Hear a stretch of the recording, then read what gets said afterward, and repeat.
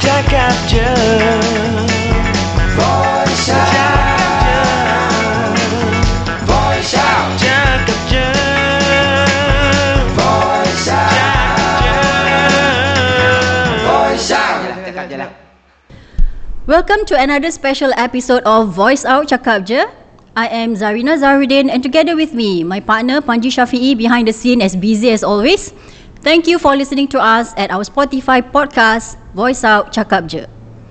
Today's episode is kind of unique as we have not one, not two, and not three, but four special guests with us today. So today we are going to talk about the aviation industry. Now everyone cannot fly. So much has been said and written about the aviation industry, especially during this COVID-19 period. Has the industry been hit hard by this pandemic, or maybe only certain departments or sectors have been affected? Also, has the media been giving us accurate information?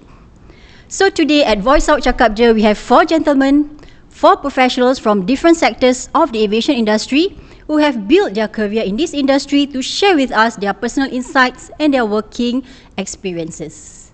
We are very fortunate today to have with us someone from the heavy maintenance department, someone from the component production, a young handsome man from the airline, and last but not least, we have an experienced operation manager dealing with the sales and leases of aircrafts. Good afternoon, guys. Welcome to Voice Out Cakap Je. Thank you for being with us today. Hi, good afternoon. Yep. For inviting us over. Yes, thank you. I understand you guys are very busy, and thank you for being here with us today. So maybe you can introduce your name and just the number of years in the industry. Yeah. So maybe you can start with the one on my right. Yeah, Kartik. Hi, my name is Kartik and I've been in this industry for almost 2.5 years. Okay, 2.5 years. Yeah. Okay. Yes. Hi, my name is Firdaus Adres. I've been in this industry close to 18 years. 18 years. Okay. 18 plus 2. So 20 years. Yes.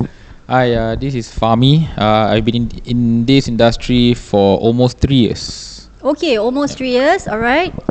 And Wayne been in aviation for more than 20 years.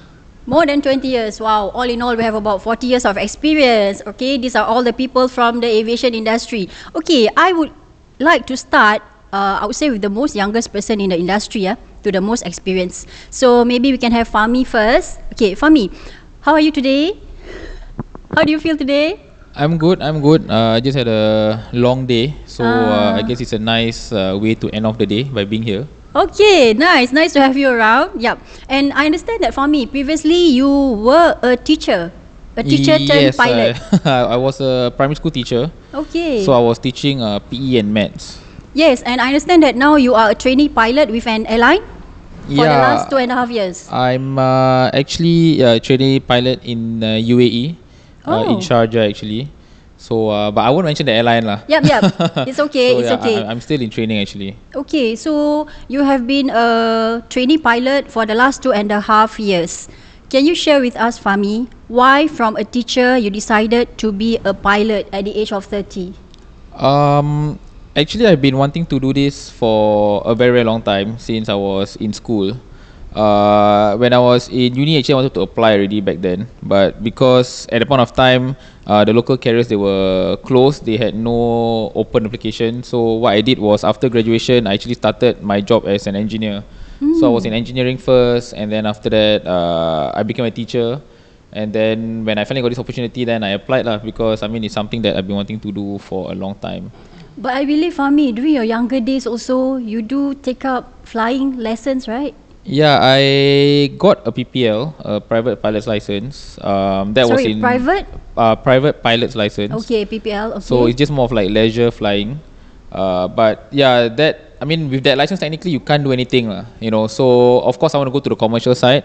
And my plan was always to get a degree first lah, to be on the safe side. Being typical Singaporean. We try to be typical lah as much as possible. So yeah, I got the cert, and then after that, luckily with that cert, at least I can start work first. So as much as I wanted to fly back then, there was no opening.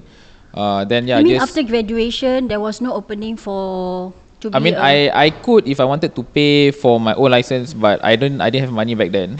Oh. So okay. I would rather go and work first, save up, and then which is what I did. I became an engineer first, and then I was in oil and gas, and in 2014, oil and gas was not doing well. I got retrenched, and after there was a lot of ding dongs, and then I applied to be a teacher because I like sports. So, but while being a teacher, I still didn't give up. I really wanted to apply this, and I finally got it lah. So over the years, you managed to do some savings. That's where, with the money, you're able to take up this pilot. Not fully. I mean, I definitely, to be honest, I still need my parents' help. So yeah. Okay, so what are the challenges and hurdles you face to achieve your dream job as a pilot? One of which was definitely a lot of rejection, because honestly I applied for Singapore Carriers as well. Applied for 2. Both I went to the final interviews and I didn't make it, and I was very, very sad. Yeah, because honestly I don't know what they're looking for. I went all out, like, you know, really prepared myself and everything, and both I got rejected at the final stage. So I was a little upset. Yeah. But along the way I kept on researching online, you know, where the other opportunities, and I finally found an opportunity in UAE, in Sharjah. So that was my last resort. I say if I don't get this, then I probably just gonna give up totally, because my age is catching up. So when I finally got it, then yeah, I mean, when I was there also, there's a lot of tests and interviews and everything. So yeah, when I finally got it, I was quite happy lah. Okay, and I believe that there was a big decision, right? You were in the dilemma, right? Whether to take up the pilot. Yeah, one is because I was a teacher and I was supposed to enter NIE. So if I were to enter NIE, means I would have to give up my flying career. Dream. Yeah. Then next is if I were to give up my NIE, and I was going to only go to UAE for my interviews after I resigned. So technically I threw all my eggs in one basket. So if I didn't get the flying job, then technically I'm back to zero. So that was the big decision I had to make, which I was happy that I did it. Okay, Yeah. so today you can say that you did not regret at all. No, not at all. You're glad that you made that decision. Okay, nice. Okay, interesting. All right, so next I'm going to ask Kati. Okay, so Kati, you are a 26-year-old quality inspector who was an ITE graduate and has about 2.5 years of working experience in the industry, after your NS. So Kati, maybe you can share with us, what exactly does a quality inspector do, and why did you join this industry? Is it by chance or real passion? True to say, it's actually more like a passion, but you know, during your How younger do you have days- that passion? How do you know that aviation is the industry that I want to work in? Okay, technically it's not only aviation. Okay, I had like different ideas, probably, like, you know, it's either be an architect or, like, you know, automotive, Okay. or probably, like, you know, aeroplanes, you know. Okay, the main reason why, because during my younger days I draw a lot, so my drawing was good. Oh, Yeah, okay. so I was actually thinking, okay, so due to these drawings, you know, what can I do? You know, probably I had idea of either be an architect. But I see so many man hours, you need to you need to stay back, then you need to Correct. keep drawing in your house, you know, you need to Correct. have equipment, you know. So probably you won't have any work-life balance. Then after that, I found out that, you know, I'm more into hands-on. Like, you know, last time during your secondary school or primary school time, you know, they used to have these Tamiya cars. What is that? Sorry. You guys don't know what's Tamiya cars? Tamiya cars, right? Yeah, you know, like the child, you know, you have your toy cars, then you change the gear with the wheels and all everything. Yeah, okay. you create it by yourself, lah. So that's when I found out, like, you know, without any instructions or by other people teaching me, that I found out, you know, through the Tamiya car manual, you know, how to. You can fix it Fix just it by up, yeah. reading through the manual. Okay. Later, like, you know, the normal plumbing services at home, you know, the one that you. So really handyman, Yeah, handyman. So Okay. that's when I realized that, you know, I'm more of a hands-on person, but not a technical person or a theory person. Later I found out, like, you know, that's when my father started to join SIA. Then after that, he started to talk to me, you know, about aeroplanes and all. That's when I started to realize that, okay, yeah, like, other than, you know, cars, you know, just run on petrol on land, you know. Then that's when I found out that wow, okay, what's the difference between a car and an aeroplane? Aeroplane, So how do I Aeroplane can figure out- fly. Yeah, aeroplane can fly. So that's the reason why. Then that's when I found out like there are many things about aeroplanes and all. So I mean during the course of taking this passion, okay, I did have like I used to bodybuild. After that I used to cook. Later, once in a while, my family will say, you cook very well. Later, why don't I Oh, become you a chef? talented, huh? You can cook. Why don't I become a chef? Then I say no. Then later, if I go to be a chef, so different people got different perspective of whatever their food will be. Some don't want salt, some don't want chili padi, those kind of things. Right? So I don't have this kind of headaches coming to me. Understand. yeah, Someone healthy yeah. meals. Yeah. Yeah, so I did all of this during the phase lah. Then that's when I found out that I'm not a theory person. My theory sucks. Okay, but that's when I found out if you give me the manual or some guidance, probably I'm a hands-on person. I can do it anything lah. So I even during this aerospace, with Wayne back in my internship then, we went into tail. Tail of an aircraft. Two of you went yeah, into. two of us went in. And then like even my shoulders couldn't even go through it. Okay, for those who are listening, maybe you can't see them, but for your info, Kati and Wayne, later I'll introduce you to Wayne, both are quite big size. So can you imagine both of them fit into the tail of an aeroplane? Yeah. Okay. The two of us is already counted as a crowd inside there. Wow, this really takes skills, yeah. But Yeah. it's possible. Yeah, it's possible. It's yeah. possible. Yeah, we did. Okay, it is possible. Eventually, we did it lah. Yeah. Okay. Then actually, initially I was in the store, but that's when Wayne came over saying, "Why are you sitting down in the store? Come on to work." I said, "Okay." I mean that was my first internship lah. I was like 17. Okay, so then after your he- first intern, that's where you get to introduce into aviation line, into the aeroplane, more Yeah. on the maintenance side. Yeah, because technically, okay, I was not eligible to go O levels. Not eligible. Yeah, because I failed by 1 point. Then later I see, okay, I didn't want to waste my another 1 more year to retake the Repeat. exam. Later, okay lah. Later I see, shall I go IT? Later, we shall see what kind of courses are they willing to give lah through my grades. Then when I went to IT, then later I applied for aerospace, which is like back then was like the highest standard of courses Big thing in lah. IT. Yeah. Yeah. There was a issue in IT lah. When I went there, I applied. And the first thing they say, you're overqualified for this IT course. I'm like, are you serious? How am I overqualified? I failed my N levels. Overqualified. Overqualified, yeah. Oh, okay.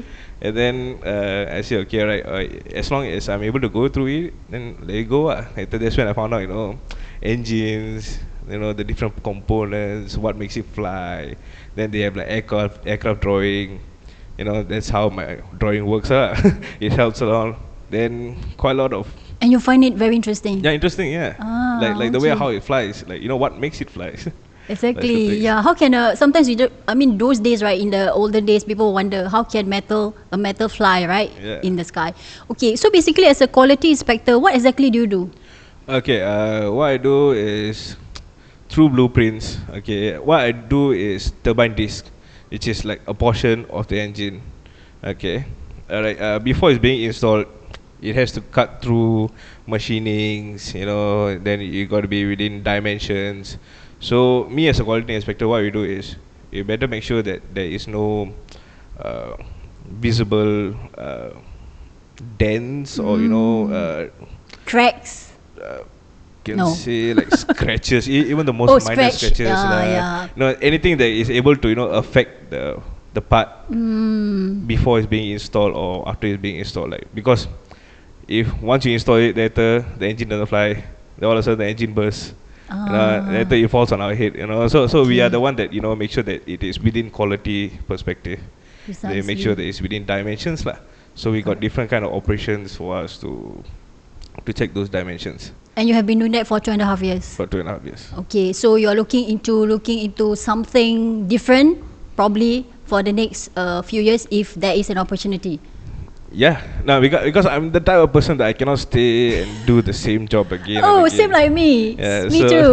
So eventually I'll lose interest in it. Yeah. So I need to find something new and to do Understand. something. Yeah. Understand, So that's yeah. the reason why.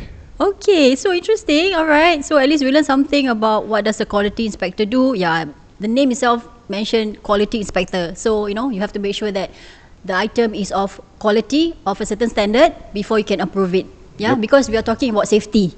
Yes. At the end of the day, it's all about safety of the people who is taking the plane. Yep. Okay, so next we have Firdaus Adris, who started his career in aviation as a trainee technician in 2003.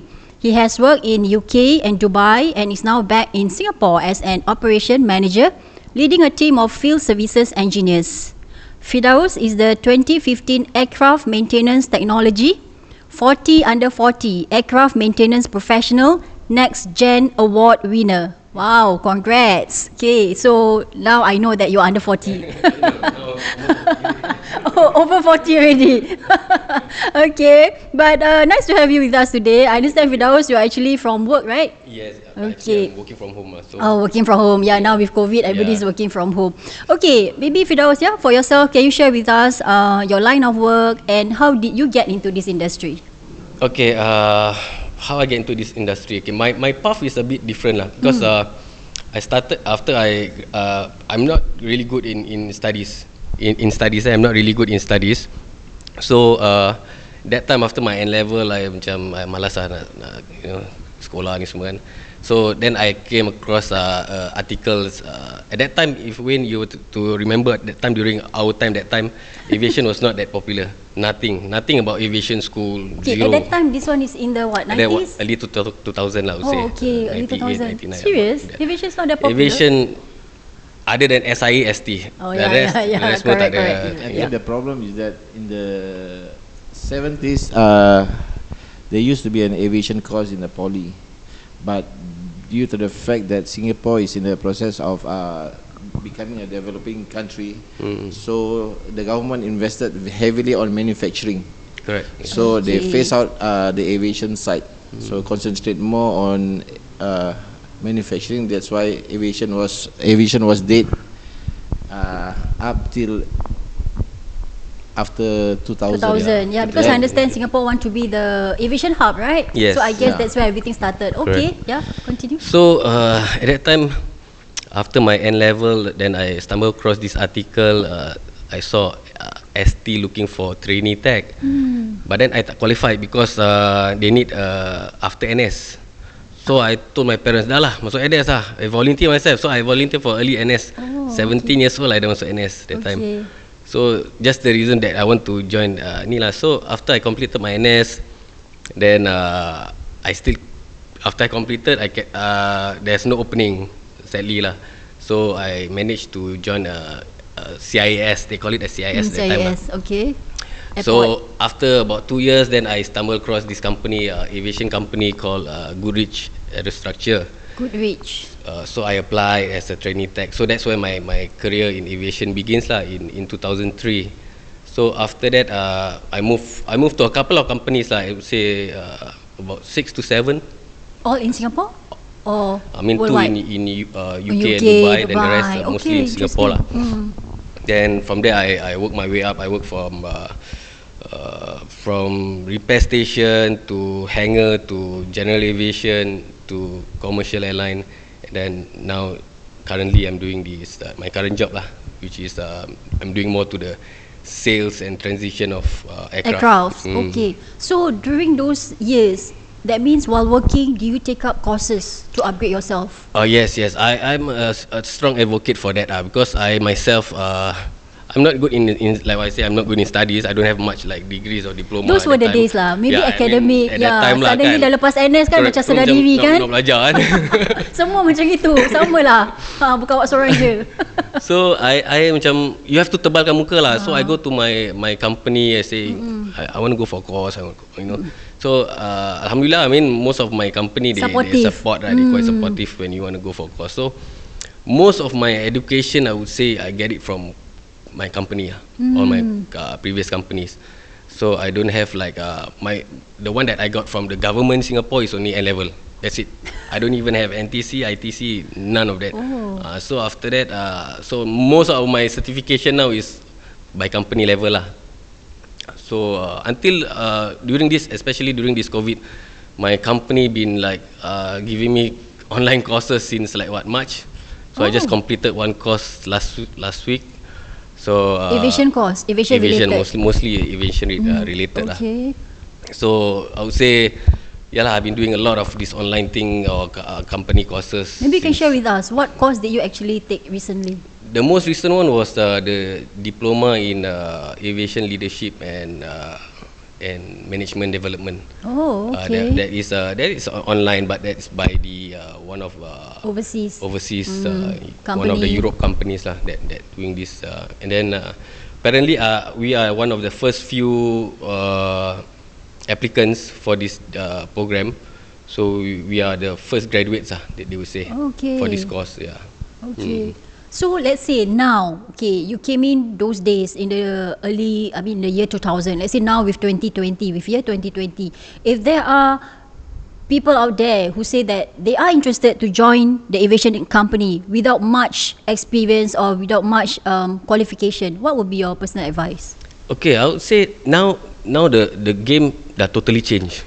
Okay, back then you can enter with N level, but now I would say minimum at least diploma, at least minimum diploma. Diploma in general diploma? In general, so that's the criteria. So I would say the standards have been lifted lah tremendously because of all of you. Yes, not saying me, no, sorry.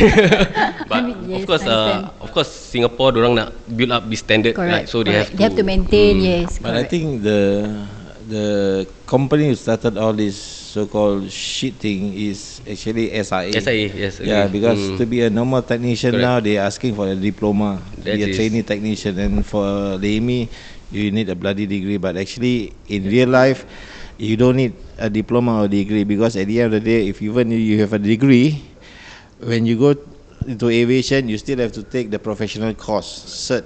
Yeah, so it go back to square one. So it's just I don't know what you call it. I believe the diploma is just an entry point. It's not an entry point. Okay. Seriously, it's not an entry point. Just now Firdaus mentioned that you need to have a diploma to be in the industry. Then after that, SIA set the standard. Oh, okay. After that, ST follow the standard. Okay, to me it's simple. As long as you are in, if you want to work with the government or any company which is related to the government, you need this. But if you go to the private sector, they don't need this. They look more into your experience and your capability. Okay. So kind of like double standard. Yeah, in a way. So in a way, this SIA will set the benchmark. So all these other companies will follow lah, I would say. So become like now most of the company that I know, so like minimum is diploma. Like SIA, yeah, like you say technician is diploma minimum, which I find it's crazy lah. So because I myself is not a diploma holder, right? So when you put that kind of standard, I would say kesian lah budak-budak yang lain yang really have passion, but then or maybe like they are similar situation like me, they are not good in studies, but then they like hands-on. Then they are not given that opportunity. They are stuck, just because the requirement is diploma. But to me, no lah. I think they should do something about that lah. I totally don't agree with what's happening like with Wayne as well. Yeah, it's true. Never mind. We hope one day 4 of you can come up with something. So you can. Kita dah too old already lah. You're dah tua, but the experience you see that you have to share with the youngsters. Yeah, I think this is interesting. I mean, I agree with you. I agree your concern. Sometimes we know there are young people out there who has the passion, who has the talent, but they just don't have the qualification. Yeah, and we don't want because of that paper qualification, they missed to perform or to be the best in their life. Yeah. Okay, so next we'll go to Wayne. So I could say he's the most experienced person among all of you here, in the aviation industry since he joined in June 1999. So that's about 21 years of working experience. So you are a licensed aircraft maintenance engineer dealing with heavy maintenance on airframes and engines. So Wayne, maybe you can share with us, what exactly do you do? Basically,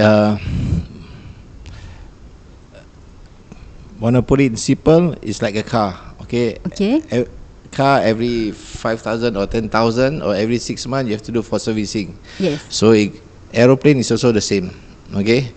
But aircraft we base on the flight hours or cycle or whichever come first. Yeah. It's either you you do it every 2 years or every weekly. It depends on what sort of maintenance program you opt for. So basically, aeroplanes will go to your company, and you will be in charge of maintaining and make sure that the aeroplane are in good state to fly again. Easiest way to say is basically aircraft come in, we strip the aircraft down until bare. We check everything, then put back everything, do the test, then certify it for fit for flying. Okay, so in your course of job, is there any situation where the situation is so bad that it becomes unfit for flying? Especially from aircraft from third world countries. Okay. What did you? Their budget is very tight, and they have to keep on flying. Yeah, sometimes it's like a chicken and egg story to them. Yeah, like for us is another set of problem whereby kind of like once you are a licensed engineer, technically half of your body is in the prison already. Because if anything happen to it, if you release the aircraft, anything happens to it. And I mean, if it's not in full condition, if it comes down to the ground, you will be if you sign questioned. for it, if it's your fault, you can be charged for manslaughter, the minimum. Okay. For Wow. negligence also, you can be charged for manslaughter, average of 5 to 10 years inside. So do all the people in your line understood these big responsibilities? Yes, so long you sign on the dotted line, even as a technician. Okay, if they sign for the job, okay, they are liable to. So we as an aircraft engineer, licensed guy, we do a thorough check on what they do and make sure it's safe enough to fly, because whatever we do, people's life is at stake. Yeah, but sometimes as a human being, I mean, we are not. I don't know. Maybe I'm right. I'm just saying this from a layman's point of view. But sometimes, maybe we do miss certain thing, or is it something that's impossible? It's impossible to miss anything. There's a saying in the industry, as the older you get, or as the more lauchau you are, you get more slack. Yeah. Okay. So I do not know about others. Like for me, normally I have the habit of calling colleagues to counter check, even though I've checked already. Make sure they counter check, make sure that it's safe enough.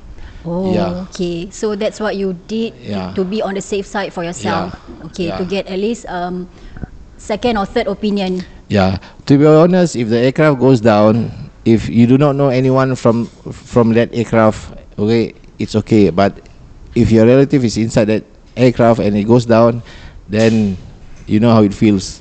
Yeah, I understand. I guess at the end of the day is the big responsibility that you feel that you owe once you sign on the dotted lines. Yeah. Okay. So I believe that those who has the intention of going to what you are doing, they really have to consider this. Yeah, because it's a matter of really life and death. Yeah, it's not a matter of something that we can just take it lightly.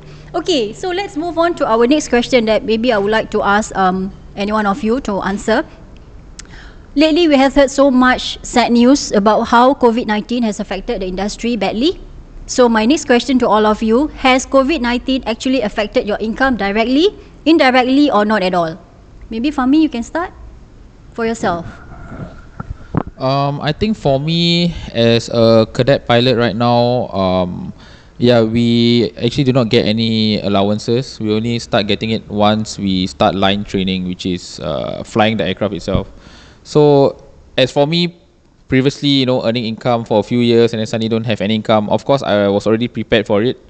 I made sure I had savings, and let's say throughout the years when I was in training and my savings were depleting, there was a few times there was a delay in training. So actually what I did was I came back to Singapore and then I just worked part-time, did whatever job I could just to earn some income. So as for me, when COVID came, of course, in terms of allowances and everything, for me it was really just the same, not much difference. However, this COVID has taught me really one thing, which is that we must, as much as possible, have a side income. Yeah, as much as possible if we can. Even when I was an engineer as well, that time I already was doing something on the side. You know, I was always trying to do some small businesses, but of course they do not last long. But at least I know that I've tried. So at least this has really proven to me that technically everyone is dispensable unless you're working with a government sector lah. You know, so I think in terms of income wise, yeah, if we can just have a side income, you know, do small businesses if we can, and there's no shame in doing it at all. Yeah, or maybe make sure that while we are working, we do have certain amount of savings every month. Yeah, make sure I mean that we put aside some for savings for rainy days. Yeah, and one thing also I realized that if I don't have the means, you know, we shouldn't get it. You know, I think this COVID has really taught me a lot. Yeah, I realized that if I don't have the means, I shouldn't get it. You know, as much as there's always a credit card or whatever, we should just like hold on to it. And temptation, that is temptation. Credit card is not temptation. I do have friends, for example, who are in the local carriers, and yeah, you know, like you say, it's all glam and everything initially. Yes, they've got the big paycheck initially, and they've bought big ticket items such as house and cars, and right now they are branded items. They are pretty struggling lah. You know, I mean, I never really asked them how they are going about it, but I can see that it's not easy on them. So this is something that really opened up my eyes. Yeah. Okay, Kati, how about yourself? Does COVID-19 affect your profession? Currently, yes. I think since March. Yeah, because all this while, all the way until right now, I'm actually surviving through the bonus that they give.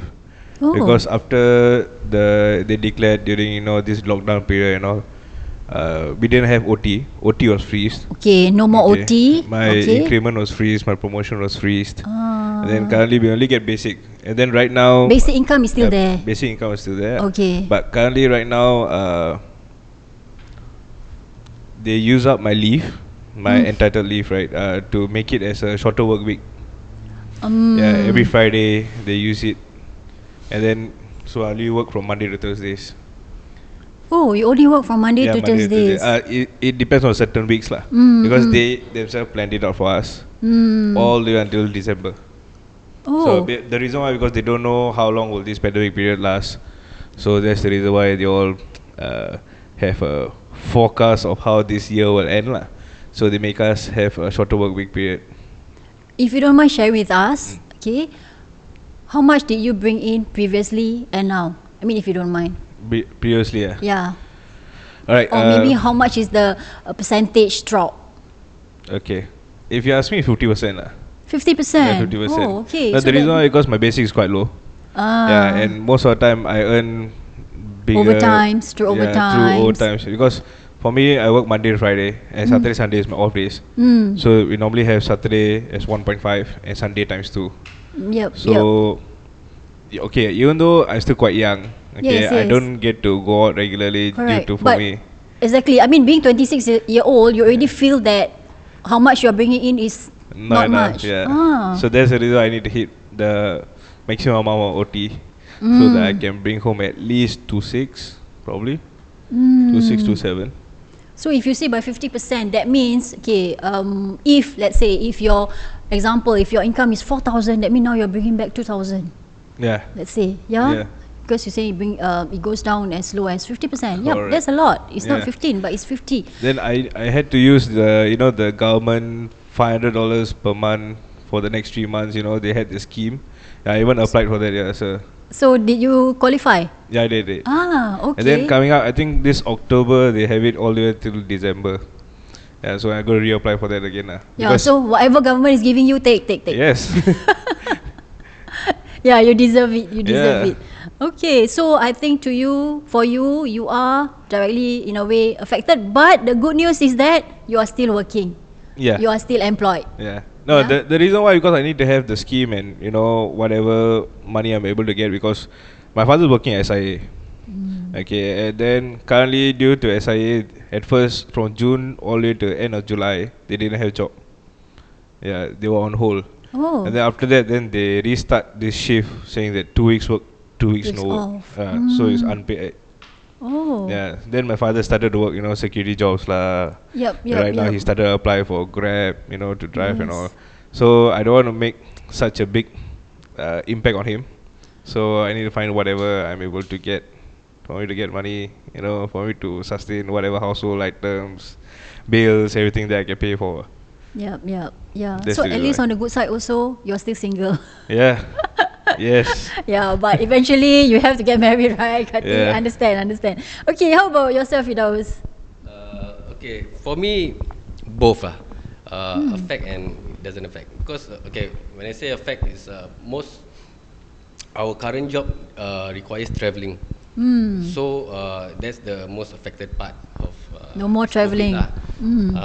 But the good thing is some of the aircraft is in Singapore, and there's a lot of airlines going bankrupt. So they need our expertise to provide services for them in terms of records, all this kind of stuff lah, in order to take the aircraft back, right? So in a way, we are pretty safe on that area. So so it's a bit both affected because we cannot travel, so we lose out on the traveling allowance, our per diems, those kind of Correct. stuff. But in terms of work-wise, no, we're still okay. You're still employed. We've been getting a lot of work when this COVID actually started. I mean, I support a company like Wayne, SIA, that's our major customer. So they still call us to do inspection for them. So I would say a bit of both lah. Okay. Yeah. But do you think that with this COVID thing, you spend more time with your family? Oh, definitely. Because for me, when I started this company, my current company, my first day of job is in Thailand. Then my wife was asking, betul ke kau punya company ni first day of work report kat Thailand. Lain macam then, je. Dia pun macam lain macam Nak ikut, then nak Thailand ikut. Mana-mana tempat Thailand. Okay. So I would say then macam my work ni travel a lot. Oh, so normally in 1 month, how many times you are in Singapore? Sorry. 1 month. I would How many say- times in Singapore? No, in not how many Singapore, times travelling. I would say 1 week, 2 weeks? no lah, maybe 3 weeks I would be Okay, in Singapore, so then the rest I'll be travelling. About 1 week you'll be travelling. 2 weeks travelling. The most I was in Subang 3 months. Oh, Like that, 3 months. Then sometimes 2 weeks, 3 weeks. So I think the longest was in Subang lah. Then after that in Taiwan for 2 months. Oh, okay. So I lose a lot of like family gathering, birthdays, those kind of stuff. But then now especially now dorang dah bosan nak tengok ayah kat rumah. Jangan And my lah. son, when you want to fly When you want to again, fly because every again. time I fly, I bring back toys for the boys, Oh, right? So toys, the dorang dah figures. tak ada toys lagi kan? When you want to fly back? Oh, you will fly back. So yeah lah, that's the only thing lah. But I spend a lot of time with them now lah, which is good lah. Firdaus, just now you mentioned that you travel a lot. I mean, you have experience working overseas. Yeah? Just me wondering, why you still come back to Singapore to work? Oh, okay. Yeah, I got this a lot actually. People want to go out, why you still want to come Yes. back kan? So when I first started to move to UK, I went there for about close to 2 years, and then I got a job with Emirates, and I moved to Emirates. Then that's where I met my wife lah. My wife also was flying for Emirates at that time. But she's a Singaporean. Singaporean. Oh, I thought she's so dia pun dah about 5 Caribbean. years. Tak local. So she also was about flying for 5 years at that time with Emirates. So then we decide that okay lah, kita pun dah lama in overseas, then our CPF also getting lower kan, nanti kita nak pergi rumah pun problem ke apa. So we both decide to come back lah. So I come back first, I come back to Singapore. Itu pun coincidentally that I come back actually for holiday. Then when I was living in Yishun, then we drove past this company called Jet Aviation. I say, apa company ni so maybe I just try lah. So I just submit my resume, pergi kat Ni office dia. rezeki. Itulah, terus I got the reply immediately. Wow. So I went for the interview because I told them I'm going back to Dubai. So if you can give me a interview, be good lah. So they called me for interview immediately. Then I got the job. Then after that, my wife joined me later when she got pregnant in sana dekat sana. Then she come back. So that's why we come back to decide to Okay. So now your wife is still flying? No, she stopped Housewife. flying when she gave birth lah. Okay. So, yeah. So now you are the breadwinner of the family. No, she's still working. Oh, she's still working. No, Singapore tak boleh lah. Singapore tak boleh. Pengsan dia. Okay. Tak apa, that one next chapter. Okay. So, okay, Wayne, yourself, are you affected? Does your workflow being affected with this COVID? Basically, more or less, I'm kind of like with Firdaus case whereby the COVID affect us because a lot of so-called politics, aircraft cannot come in. There's a restriction here and there, yeah.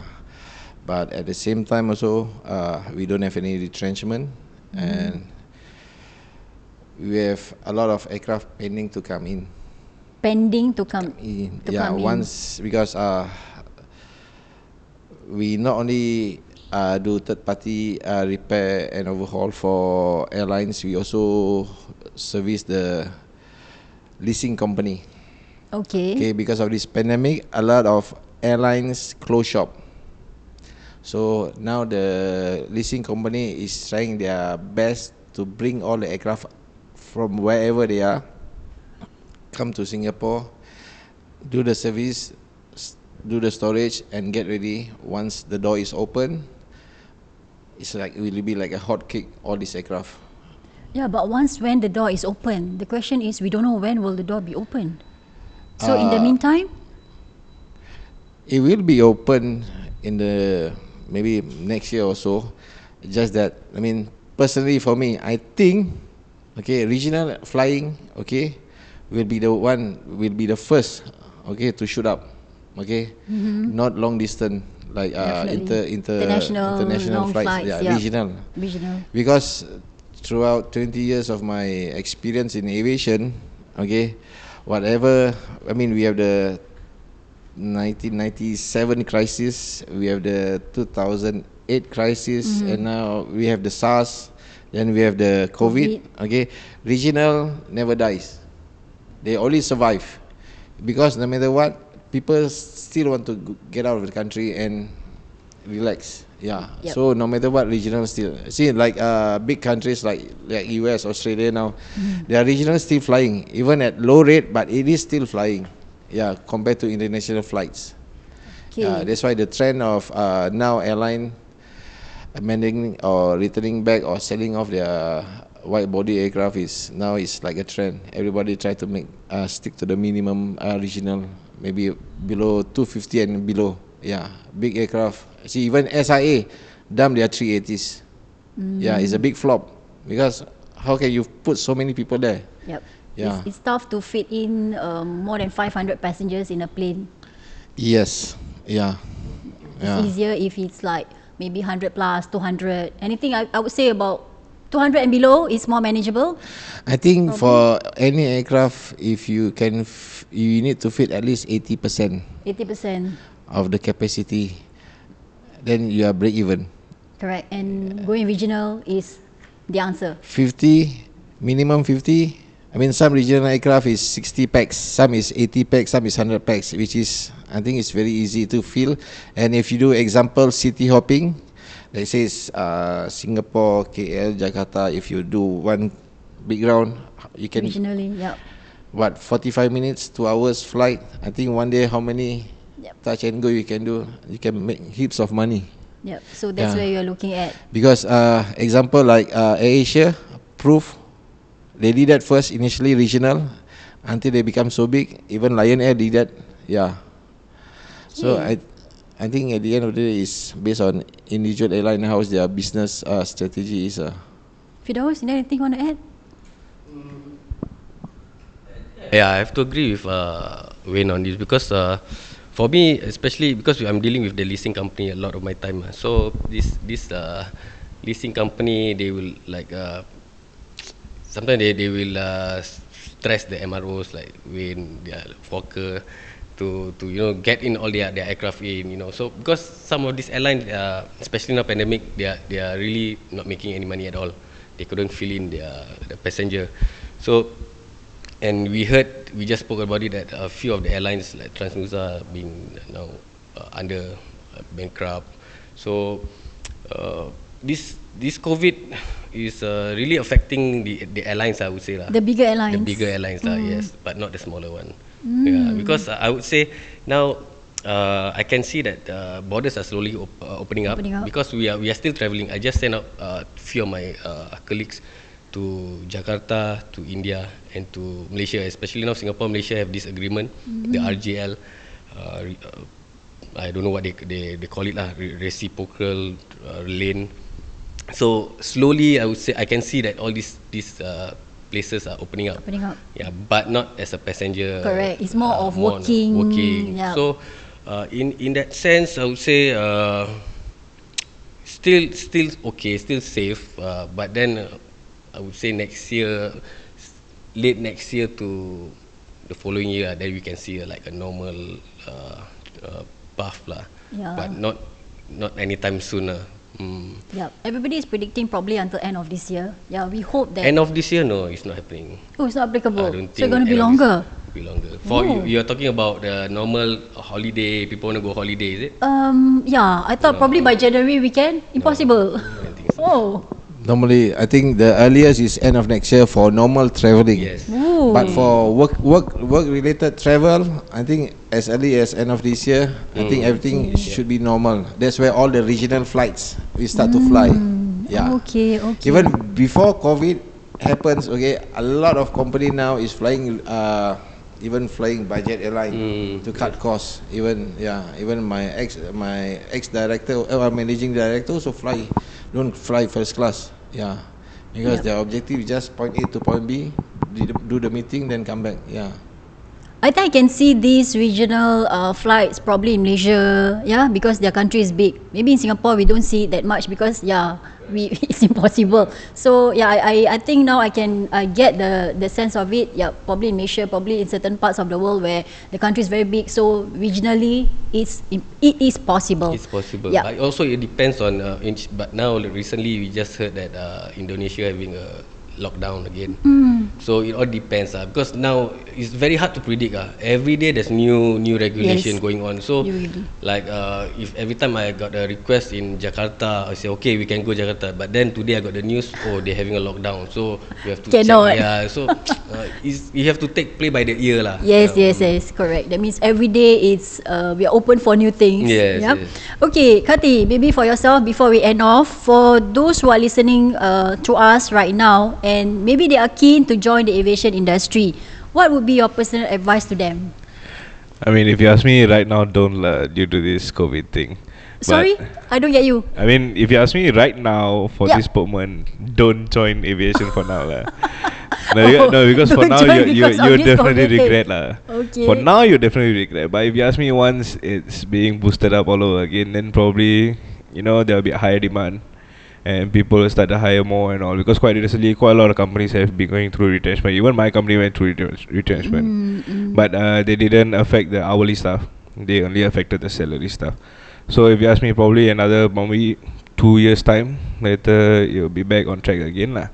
Then there'll be more hiring, there are more job opportunities, and I think schools all will be more interested. The market just open up for this aviation sector. So what do you think? If they want to join, let's say the market is good, everything is good, what do you think they should have to prepare them for this industry? To be different from others? To be different from others. Okay. I mean, do you need to have a certain, just like for yourself, you have that passion, you have that interest in, building things up for you. So, because I don't want them to go in thinking that, this job is so glamorous, it gives a high pay. So what skills that they need to have? Okay, if you ask me, quite a lot of people, they don't have this kind of passion. It's very rare to find this kind of passion, for you to be more hands-on and all. Even quite a lot of my classmates, they was in IT with me. And then they all were in the same class. We all did aerospace. We all did together. Then eventually, the system they brought up in IT, right? Initially, we had 4 classes. Then for us to do high NITEC, tech, from 4 classes, you need to squeeze it to 1 class. Oh. Yeah. And then what do the other students with lower grade? Even though they are not theory-wise intellectual, but they are more hands-wise intellectual. Then if you want to degrade this kind of system, so that other people, the higher intellectual kids, they can go into this 1 class, then what happens to other kids? Then what other kids do is they find another course, like mechatronics, or they find other courses like culinary, whatever other courses they are able to get lah. Precisely. So, but their initial passion was whatever they had it in these 4 classes, and then they squeeze into 1. then this kind of system is the one that degrades the students from having this kind of passion. So what I did was, I found a loophole. Instead of going to this higher NITEC, I actually went to diploma, which is a private diploma, which is by ATTC, which is at Seletar, and which is I'm able to continue my passion in this kind of way lah. So if you have the passion, just go for it lah. If you really think that you're being stuck, find something that you're really good in it. If not, don't really waste your time at all. Yep. So just now you mentioned diploma ATTC. What is it? ATTC? Air Transport Training College is at Seletar itself. Yes. Okay. And how long is the diploma? Specialist diploma is a year, and then the normal diploma. So that means after 1 year, it's good enough? Yeah. It is basically CAS based papers, but they basically it's so called like a tuition for you to take like your CAS papers to be licensed as a LAE. So that is like a crash course or whatever poly school they does. They do it for 3 years, right? We do it for 1 year. So you crash course, and then like every week you got exams. Like end of the week you got an exam. End of the week you got an exam. And you made it, right? Somehow made it so that means it is possible. Yeah, it is possible. It is possible. So right after the school, there was a little up and down there. The first company that I was is Perawini lah, because the school is the one that told me Perawini was having walking interview during this date and this date, and they do back you up with whatever interviews they have or whatever they so get. that means they do support you. Yeah, they do. Okay, interesting. For me yourself, if there are people out there who has the passion, the dream to fly, what's your advice to them? Yeah, I agree with Karthik. As of now, yeah, I mean, there's so many retrenched pilots out there, in Emirates, let's say right now, so supposedly in SQ and stuff. You can only imagine how many pilots would want to get back into the industry in the next year or so. So if let's say you're now as a fresh cadet who wants to apply, let's say a CPL, a commercial pilot license on your own, you pay your own money, you're going to pay, let's say $200,000.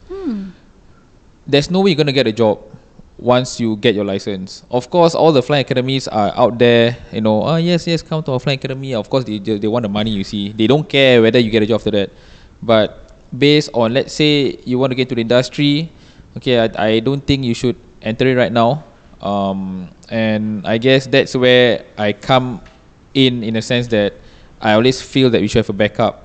And as for me, yes, also I've got friends, okay, like right, I got one friend who's 30 and he's already a captain with Jetstar. But because he only entered with A levels, he worked his way up, and all the way. But he only has A levels now. And let's say Jetstar also, they're on no pay leave. And for him as a captain in Jetstar, it's so hard to find a job in the current world, because in Singapore, because he only has A levels. So I think that's when I feel that sometimes you should have a backup. If you can like go, get your diploma or degree or whatever, just go get it for the sake of that paper. Yeah, and then like Wayne said, at the end of the day, after that, it's all about your experience really. Just get that paper to enter, and after that, you work your way up. So I think if you really want to enter the industry right now, I suggest maybe not, go and work on something else, and then perhaps in the next 2 years or so, then you can try and get back inside. Yeah. Okay, maybe last few words from Firdaus or Wayne, your personal advice. For me, different scale lah. I would say different. If you are looking into to enter the aviation, depend on which area you want to go into. So not all aviation are bad. I mean, if you look into the airlines especially, and then on the manufacturing side, yes, they are affected because for manufacturing, airlines is not ordering any more engines, so they are affected quite bad. Then airlines, they are not flying, so they got no revenue. But then there's a lot of other areas in the aviation industry that is actually still going strong. So if you want to really, your passion is in aviation, I suggest you go for it, but then do your homework. You find out more what because aviation is very broad. It doesn't only evolve around maintenance or flying. So there's a lot of others like on my side, the delivering or the record side, the planning side, or there's a lot lah. So my advice is, if you really want to enter aviation, you find out from all your peers, or you enter LinkedIn, which I always recommend to my juniors, interns.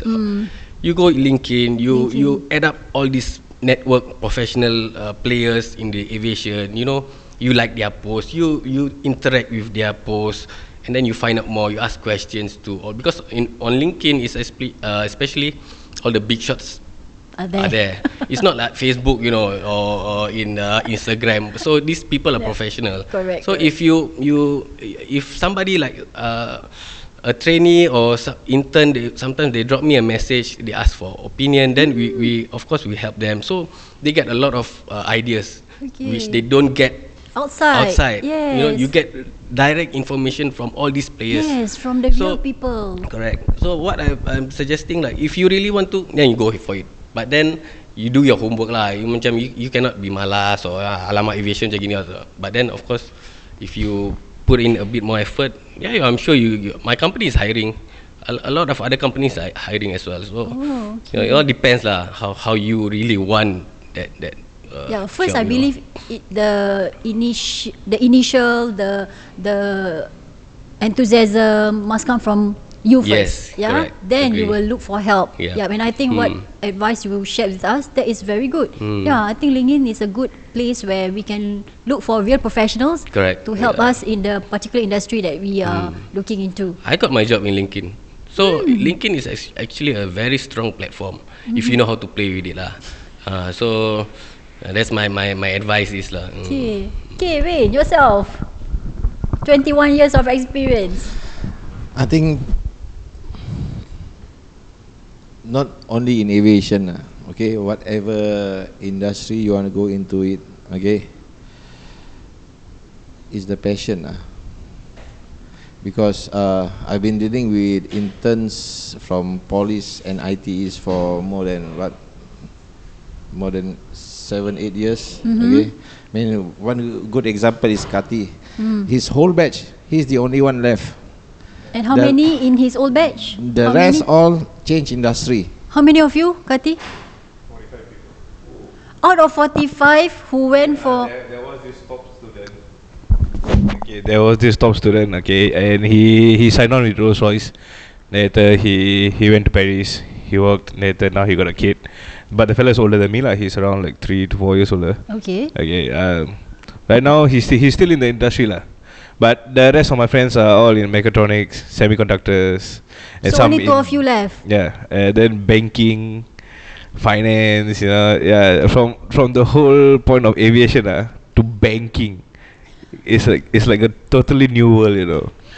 I guess most of the time when I receive new interns, okay, most of the answer when I ask them why in aviation, okay, very popular. My dad say it's a good job with good pay, can travel a lot, free traveling, blah blah blah, all these things, and high pay. Okay, technically it's correct, okay, but at the end of the day, it's all depend on you. Yeah, you decide your fate, you decide your destiny, your path. Okay, but at the same time, I feel that teachers, lecturers in Poly and ITE misguide a lot of their students in aviation courses. Yeah, they told them all the Nice stories, beautiful pictures. yeah, whatever. But I'm not sure whether they are really in the industry that long or not. I'm not sure. I think those lecturers should invite one of you.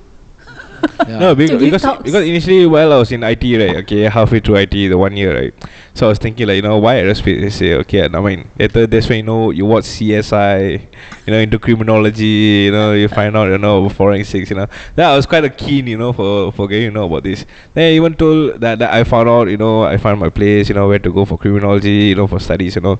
Later eventually I told my father. Later I was stubborn. I told my teacher, you know, I'll quit, blah blah blah. Later eventually he himself said, no, if you ask me, this kind of sector of criminology and forensics is best in like US, you know, those areas that, you know, they have so many criminals. Like, you know, Singapore, you cannot run anywhere, right? So there's no point of you having this criminology in Singapore. So if you want to work in this kind of sector, you need to go like US or Australia, you know, these kind of places. Eventually, he is the one who brainwashed me, you know. Yeah, but he was in RSF, RCF. Later, you know, he told his life story lah, all this kind of things. That he eventually maybe stay in IT lah. So that's the reason why I continue aviation. Okay, Yeah. so Then eventually I met Wayne lah. Then the other thing is, I mean, like if you go down on the floor, meet a lot of people in the industry in aviation. Most of them, they are only left two groups of people. One who really love the industry, the job. Another one got nowhere else to go, too old. Yeah, they are stuck. Stuck in the job. Yeah, they're stuck. They can't go. Okay, being reason, I cannot get the same pay if I change. Yeah. Where else can I go? And I don't want to learn new things. I don't want to start all over again. Yeah. So I think now is about time ITs and police, they really need to revamp or re-educate their lecturers or teacher or whatever. Okay, because like I said, okay, every intake of interns, okay, we take in 99 came in for the wrong reasons. 99 left the industry after they graduate. Wow. Yeah, because it's not the cup of tea, especially because when you do intern, they rotate you. You work in the store, you handle parts, spares, so you get familiarized. Then you do in the planning department, learn how to plan all the paperwork. Eventually, the bonus part, hangar. That's where people get shocked, culture shock. That's the most hard job. Because most of the time, hard and dirty job. yeah, 8 out of 10 interns, we tell us that I thought engineer only hold pens and sit in the office. I said, yeah, that's your engineer, but not the real world. Yeah, that's why they have a lot of culture shock. Yeah, even though some of my friends, okay, even though they are licensed engineer, after 5-6 years or so, with a good pay, they still leave because long hours. Okay, married to the job. Yeah. And the responsibility, the stress, all, they also leave. Yeah. So, like I said earlier, it's either you love the job or you got nowhere else to go. You're still in the industry. Other than that, yeah. Yeah, either you love the job or you are stuck in the job.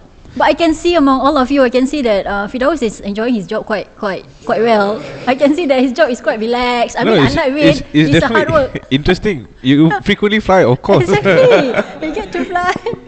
Where is the stress of Firdaus? I want to know where is your stress. No, I mean, actually, for the rest, I kind of know. Okay, a lot of misconceptions are saying, oh, you're so lucky, you know, you fly. You get to fly, yes. But the stress part, you all didn't see, you know. That's what we want to know. Yeah, the stress part is actually, okay, when I go overseas to deal with all this customer, then it's like, because you are dealing with $1 million stuff here, big boy toys, right? So you have to make sure that you are there, the aircraft can after that it can fly and then do whatever they want to do. So we have to make sure that we are there for only like 3-4 weeks. We make sure that everything from A to Z is done. So if you are delayed, if you lepak, you know, all this will be come back to you. So the customer will always be on your ball lah. They will always chase you on the back, they give you like nightmare. So that's the part that you all don't see. But you all see from the Instagram or fly aeroplane or business class. You know, like yeah, that. That's But then the visual job part. is really stressful. I mean, anybody in the aviation will say that aviation is a very stressful place to be in. I can agree, because normally on your home base, at your home base, okay, you are more relaxed because why, you have all the supports in your home base. But once you go for another country, on-site, you go on-site, no support. Once you go for travel party, I tell you, that's where all the shit start to come. Because why? Because if you delay or you take your own sweet time, instead of making profit, you're gonna make a loss. Yeah. and you have to be accountable for that. Yes. Yeah. And also, every single thing you do, your customer is just behind you, standing, looking every single thing. Because why? They charge you. Let's say, for example, one instance like AOG basis. Sorry, what is AOG? Aircraft on ground. On the That ground. means they need the engineer urgently to fix the problem, because every hour aircraft on the ground costs them money. So he will be behind you all the way, from the time you land. Like, until the day you fly away. Yeah. So it's very, very stressful. Sometimes you want to take a break also. They say, why are you going? Yeah. Yeah, Serious? really. When I was on site, we rarely go for break. Yeah. Because on normally if you go for working party, we don't like at home base we work 8-10 hours a day. But when we do working party, we work 12 to 18 hours a day. Sometimes more. I even work until 4 o'clock in the morning. Tomorrow 8 o'clock start again. I thought you are being treated extra nice. No, we are paid to do the job, not to go for holiday. No. Oh, so that 3 weeks is doing a job, a good job. Yes, Yeah, not to go for even holiday. On Saturday, Sunday, there's no Saturday, Yes. Sunday. Okay, so you exists practically in that work world, 13 days straight. Straight, yes. Wow. You can take a break, like maybe I need a break, 1 day break. The customer will understand, But then of course you not like normal 8 to 5. You can go back 5 o'clock. You got your tea break at 3 o'clock. No such thing. Okay. So when you're there, basically your mind you have to be like focused. So the stressful part will come when, example, you find a defect, then the airline cannot rectify on time, then the aircraft delay, and then that's the stress part. Why is the aircraft not coming out? Why blah blah blah. So you go back to you lah. But in your personal experience, what is the worst case scenario that you have ever encountered? Or not at all? Not really lah. Okay, not that bad. Not that bad lah. Okay. But in a way like macam passenger already boarding the aircraft, and then we did an inspection on the engine, and then we found something that is unserviceable, meaning that the engine, based on the manual, because we all have to work on the manual like a Bible. So based on that manual, we have to fail that engine. That engine cannot fly. So then we can see all the passenger going in. Happy. Sorry. But then the airline will be like very pissed off lah, because they will pissed off at us because we failed the engine, right? Correct. So they are not making money because of that. So then there's a lot of back and forth arguments. You are trying to justify your findings. They're trying to find fault with you. No, this is okay. So there's a lot of arguments, stress. So it will take a lot of time, very time consuming, because you will be in the hangar from like 8 o'clock in the morning until 3 o'clock in the morning, still haven't rectified the problem. So that's a stressful part lah, I would say. But eventually, in the end, all are settled. No fly lah. When we say no fly means no fly lah. Oh, you cannot argue. they with cannot that lah. override you. Okay. That's the thing. Sometimes, like for us doing third party, we do on behalf of airline when they call us. When we say cannot fly, it means cannot fly. We are so-called squeeze in between. Okay, airline cannot make money, and our boss is sometimes angry. Why aircraft cannot fly? Because if they don't fly, they cannot make money. They will not come back to us. See, it's like, sometimes it's we are sometimes put at difficult situation when money matters. Yeah, it's concerned. Yeah. Because if they cannot fly, means that maybe they cannot pay you on time also. Because I ever come into a situation whereby we were called AOG. I was fly to somewhere in Thailand. I don't know where the hell I am, because I only know I reached Bangkok. They took me on private jet to I don't know where, and the instruction was I was given a one-way ticket. Instruction was, aircraft don't fly, you don't go home. Yeah, so we like practically struggling every day until 2-3 o'clock in the morning to solve the problem. And we are not at our home base. We only bring the minimum equipment. Yeah, so it's very difficult. Sometimes it's stressful. In the end, we have to call back home to ask for help, assist this, because we don't have our stuff. Yeah, so it's very stressful. And the customer just sit down beside you, look at you, ask why.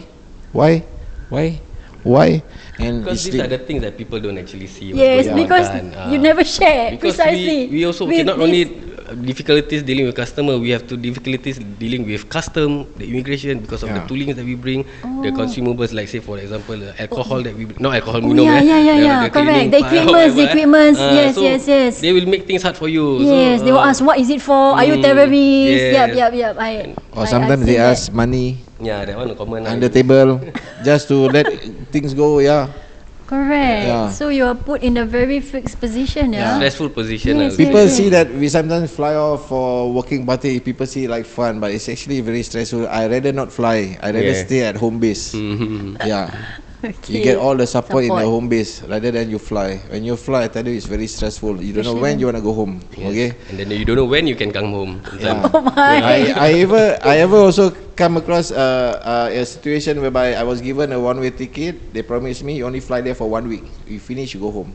I end up being more than 1 month stuck in that place. Yeah, until I plead the customer, I want to go home, please. Yeah. Okay, this is interesting. Okay, gentlemen, thank you so much for your sharing and insight. Another thing I want to add, okay, which a lot of people don't realize, okay, for all those youngsters, like Firdaus says, okay, if you want to go in the industry, ask the correct person. Okay, first ask the correct person. Number 2, okay, there's always a shorter way on to achieve what you want in life. There's always a shorter way. There is a shorter way to achieve. Yes, in any industry there is. I thought there's no shortcut in life. Okay. Yeah. This is interesting. Yeah, you have to know the people inside because they are long enough. They know a lot of people. So when they know a lot of people, they can introduce you. You see, because I have this so-called my mentor. He always says, okay, to be a licensed engineer, okay, the first one to get your initial license is always difficult, but always takes the shortest way. Don't care, just take the shortest way because okay, from then on it will be a smooth sailing because to get your initials, sometimes it takes 8 years, sometimes it takes 10 years just to get your initial license. It's difficult, yeah. And like we mentioned earlier about the degree and the diploma, okay, now a technician needing a diploma to work as a training technician, which is, yeah, to a certain level. But if you know the correct person, the correct way, because at the end of the day, to be a licensed engineer, you just need to go to a proof school and take all the professional cert and the basic exams by the authority. That's all you need, what? Then you go for the type course. Yeah, you don't need, they won't ask you what diploma or what degree you have. So that is the shortcut. Yeah. That is the shortcut. Yeah. No, actually the actual difference between IT, diploma and degree, right? IT is hands-on. Okay, so whenever you come in internship, we do hands-on job on the ground.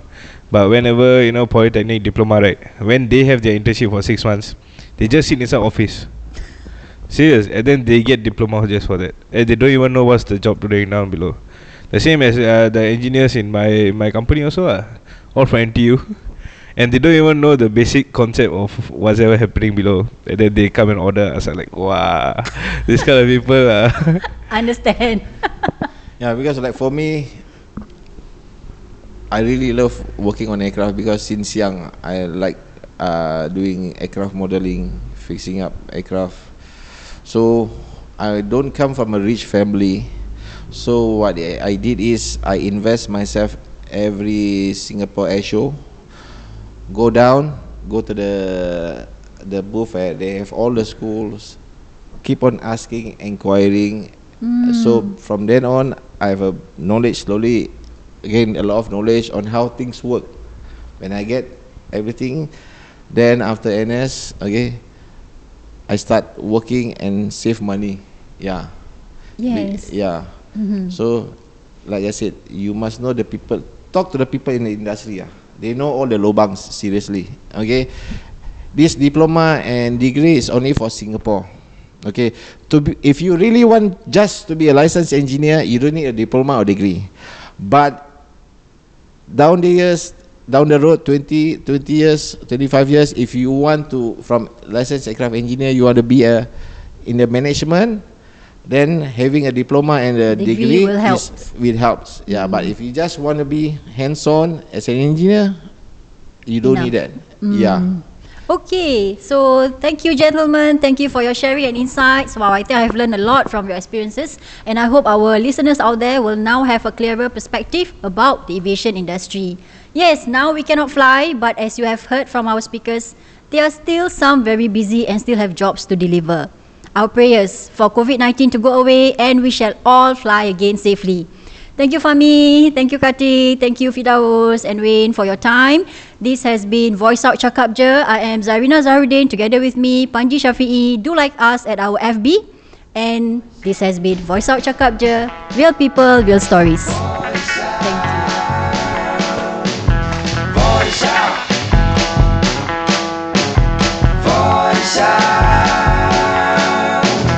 Voice out, cakap je.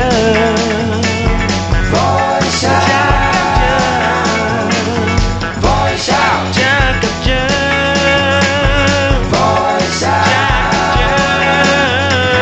voice out, cakap je lah.